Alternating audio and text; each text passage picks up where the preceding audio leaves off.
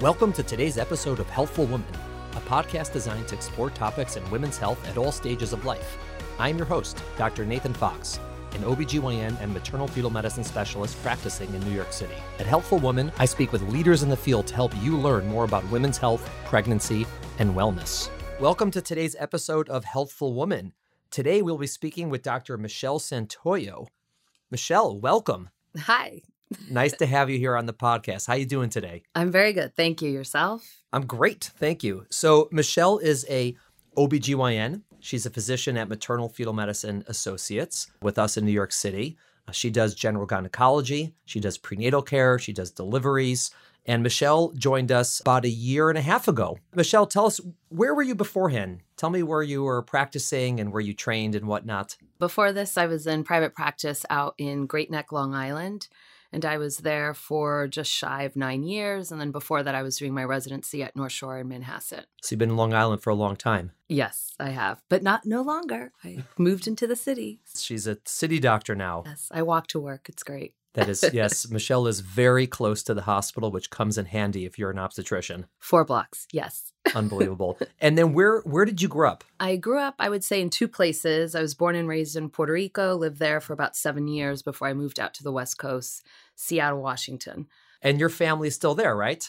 My parents and my sisters are out there, and then the rest of my family's in Puerto Rico, yes. Right. That's why Michelle has to do a lot of airplane travel to visit. She accumulates a lot of miles, which is nice. And so now that you're in New York City in our practice, tell us what it's like practicing in New York City.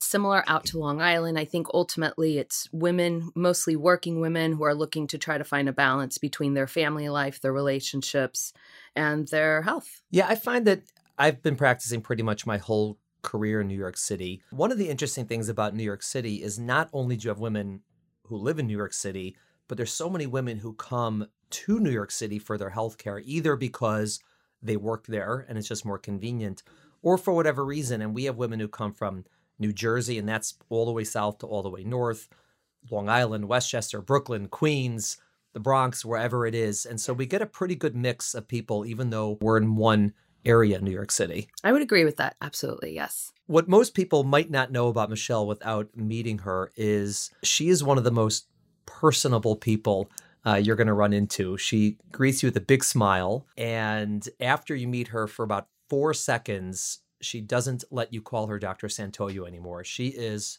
Michelle. Yes, I introduce myself to all patients as Michelle Santoyo, and afterwards, I always say you can call me Michelle. And how many of the patients would you say continue to call you Michelle? I would say about 98%. The other 2% will at the very least then say, well, let me at least call you Dr. Michelle. I said, okay, fine. That's my compromise. It's an interesting thing of whether people are or are not on first name basis with their doctor, and different people do it differently. How did you come to that decision that that's how you wanted the relationship to be? Well, even when I was in residency, I would always refer to myself as I'm Michelle Santoyo, and then I would say whether I was my first year or my chief year of residency just to describe myself. But ultimately, once I graduated from residency, moved into private practice, I just still felt it was awkward to say Dr. So-and-so. In the end, I think I identify myself more as I'm Michelle Santoyo. And so when I started walking into rooms, I just was still saying the same thing. And I think that caught on with patients. It's interesting. I introduce myself to patients as doctor. Like I usually say I'm Dr. I don't say Dr. Nathan Fox because actually nobody calls me Nathan. I used to say I'm Dr. Nady Fox because everyone calls me Nady, but then no one could understand what I was saying. So I would have to say like Katie with an N, but that was just too many words. So then I started introducing myself as Dr. Nate Fox. And after that, I totally leave it to the patients. I would say probably most of them will refer to me back as Dr. Fox, and some of them refer to me as Nate, and I certainly don't care either way. It's perfectly fine. I would tell people that calling me Dr. Fox is sort of odd. I would say that's not me, that's my father. But interestingly, my father also doesn't really get referred to as Dr. Fox. He's Jack. And so maybe his father, who was also a physician, was Dr. Fox. But that's always an interesting dynamic. And there aren't really rules for this. Some people are very strict that you have to be doctor, and some people are very strict in the other way. And also with patients, some want to be called by their first name, some don't. It's an interesting dynamic trying to figure out how to develop that relationship with people. I think ultimately also as I speak to patients, I'll even refer to myself as Michelle. And I think people... Like in the third person? You say Michelle bit. Thinks this? No, not in that way. They just catch on. Just think it comes natural. It's an open conversation anyways with a patient. Now, if they may at first still refer to me in a particular way, but usually by the second or third visit, now they've relaxed a little bit and they'll refer to me more as Michelle. And I know that when you decided to join our practice, there are so many people I know who live on Long Island and said, oh my God, Dr. Santoyo, Michelle, she's joining your practice. You're so lucky. Everybody uses her. Everybody knows her. And then, in fact, when you came over, so many of your patients who it was not convenient for them to come to the city still came over to follow you because they had such a great relationship with you. That must be very meaningful. It's humbling at the same time. Yes, for sure. I mean, it feels good. Yes. It's definitely well-deserved. Michelle has a great relationship with her patients for many reasons. One of them is her personality, obviously, and another of them is your expertise as well. And I think just your general relaxed and friendly nature with people comes off. People see that and people appreciate that. How does that translate sometimes if you're, let's say, you're with someone in labor or there's something a little more stressful that comes up or a little more complex where it's not as easy to be, laid back and relaxed and whatnot? How do you sort of play that balance? I mean, ultimately, my job as a physician is still to educate the patient as to what's happening at that time, if we're talking about labor, and what their options are. I think it's just, a different tone will be carried. Patient usually catches on to it, and they know that they're listening and then making a decision for themselves, telling me what their concerns are so then I can address it. And then sometimes things are just relaxed in labor. We're just waiting to dilate a little bit more, whatever it may be. So now you can have a more casual conversation with the patient. So there's just a time and a place for everything. Right. Plus, once they see sort of the shift on your face from they will. Michelle the happy-go-lucky to Michelle the serious, they know, yes. I need to pay attention here. Yes. Something's going on. Yes. People usually know when I mean business and then whenever it's time to play. Yes. Okay. Tell our listeners, what do you do when you're not practicing medicine? You're not on the labor floor. What kind of things you like to do in your spare time, if you have any spare time? I do. I have spare time. I would say there's 3 main things I enjoy doing. One is anything that involves with health or exercise. So either I'm going for runs in the park or I go to my local CrossFit gym. And then the other one is just meeting up with friends and trying out different restaurants in the city. I'm a big foodie. And lastly, traveling. So whether it's traveling to see my family or traveling to see a new part of the world. So let's talk about the first. I call Michelle Wonder Woman because she is notoriously very impressive, running and in the gym and lifting. And you're a power lifter, right? I do Olympic weightlifting. Actually, I do. So she's very fit. She's very strong. And do you do that mostly because it's for your own health, or is it something you've been doing a long time, or is it a stress relief, or what is the main reason that you got so into exercise? I mean, exercise, I would say I've been doing it pretty much all my life. If it's CrossFit specifically, over probably the last 4, maybe 5 years now. For me, it's my mental sanity. It's my way to escape. When I'm in the gym for an hour, my only goal is to focus on form, technique. And so I can't think about anything else. So it's kind of gives me some mental clarity. Also, if I'm ever tired, I may be walking in thinking, oh, why am I here? I'm so tired. I should be napping. And yet I'll leave the gym with way more energy than I did walking into it. So it just keeps my day going. And I love it. And the people there too are great. So it also gives you the opportunity to be a foodie. Exactly. Yes. Then I have an excuse to then go out and have some pasta. Yes. Yes. I feel the same way. I also, when I'm exercising, I usually do it first thing in the morning. I know you frequently do it at the end of the day with different times. I used to do 2 workouts in the morning. Oh my God. Now I'll do them both in the evening. Yes. Right. So I usually do it in the morning. And for me, I totally agree that I have more energy the days I exercise. And if, let's say, I don't get a chance to exercise that day, I just feel sluggish. Yep. 100%. And then also, it's an amazing escape, whether I'm swimming and it's literally silence other than the splashing because there's no talking or anything and there's no music. Usually when I run, I stop listening to music. I either run alone and it's sort of like meditative, or I run with a friend and maybe we'll talk a little bit, but not much. Or yoga, which is the same way. The yoga is actually the most interactive, amazingly, because there's a teacher talking to you the whole time. So there's a little more communication going on. But it's really an amazing mental escape. Yeah, and I absolutely. think that people don't always recognize how valuable that is to mental health. Yes. And there's so many studies on this that physical exercise, of course, is good for physical health, but is so good for mental health. And it's a great way for people having a tough week or whatever it is for mood, starting a real exercise regimen helps. Maybe that's why you're so smiley all the time. You're a big exercise. I love it. Even when I travel, I'll go to a CrossFit gym, Barcelona, Paris, wherever it is that I've been. And then it's great because then you actually meet people and then they give you also a free shirt. So I love it too. Free I have shirts. my collection of CrossFit gyms in different parts of the world. And is that because you see people from all walks of life, different places, different ages, whatever, and they're doing the same thing. Yes. Everyone has their little communities. I know my swimming community and I know my running community and the yoga people, and then they're very different from each other.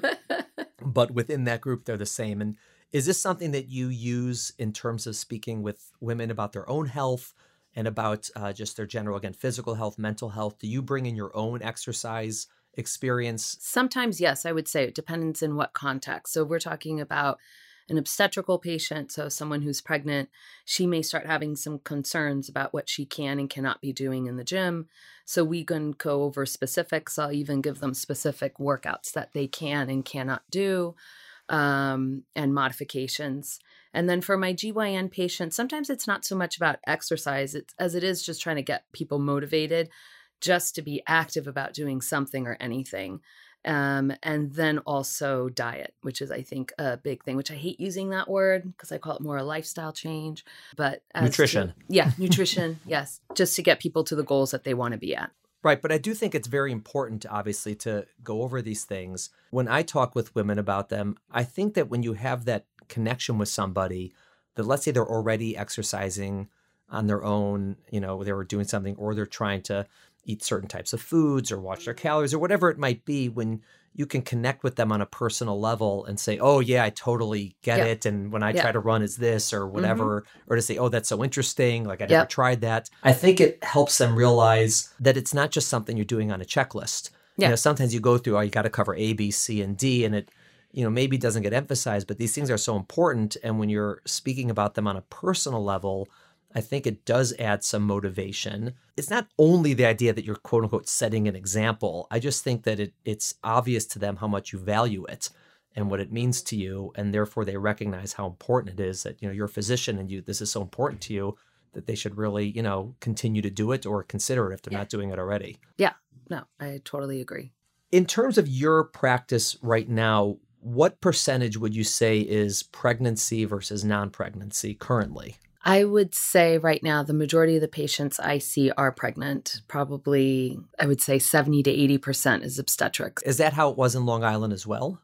No. I was seeing closer, I would say, to 50-60 or maybe 60-40. In which direction? 60-40 still obstetrics. Right. So it shifted a little. Yeah, to more obstetrics from GYN, yes. Yes, some of that I think is in our obstetrical practice. Number one, it's busy. We have a lot of women who come through. And number two, since it's quote unquote a high risk practice. Exactly. Not all, but a lot of the women who come through so many more times. Yeah. But that's generally just a volume thing. I know that you have said multiple times how much you love doing general gynecology I love GYN. And general health and, well women's exams and whatnot. And many of the patients who came and follow you are your gynecology patients. Yes, yes. For their annual visits. Yeah. You must take care of women from when they're teens until their whole life. Yeah. And I love also taking care of the entire family. So I've had situations where I take care of the sisters, their mom, and then the grandmother. You have a conversation with the entire family, which is great. And what's best is when they all come on the same day. So then you're going from one room to the next, and then someone's trying to tell you, wait, did you tell so-and-so to do this? Whenever I have mom or grandma trying to whisper in my ear, tell my granddaughter this. So it makes it fun, but yeah.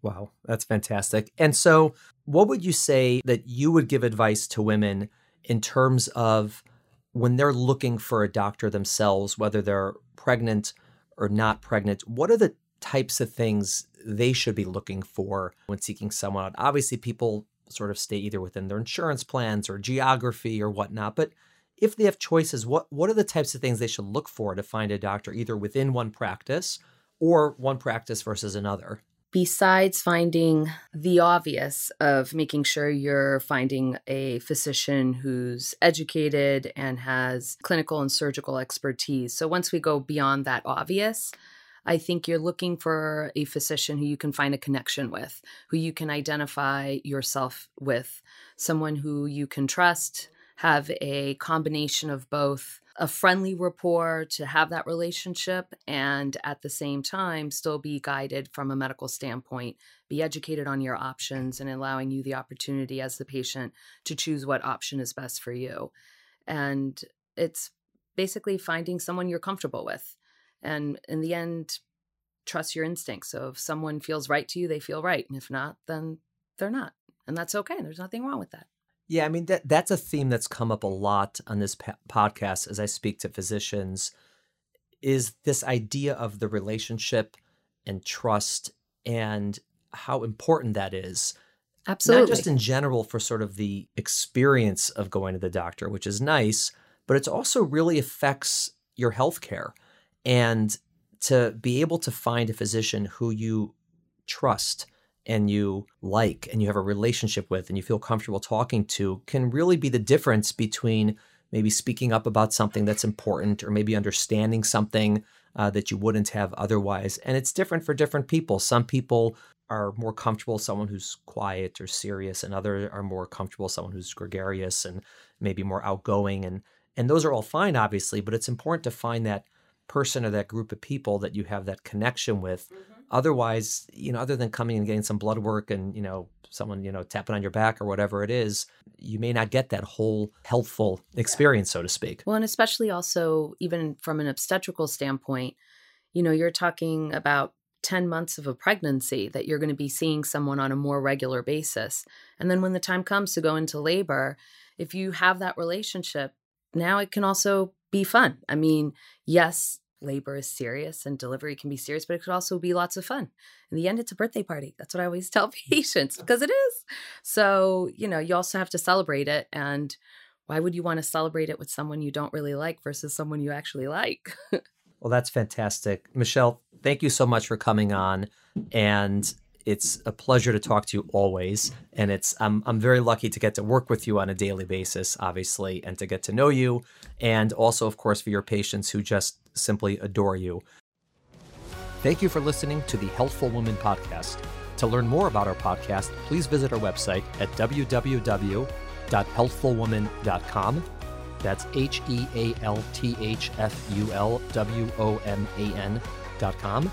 If you have any questions about this podcast or any other topic you would like us to address, please feel free to email us at hw@healthfulwoman.com. Have a great day. The information discussed in Healthful Woman is intended for educational uses only and does not replace medical care from your physician. Healthful Woman is meant to expand your knowledge of women's health and does not replace ongoing care from your regular physician or gynecologist. We encourage you to speak with your doctor about specific diagnoses and treatment options for an effective treatment plan.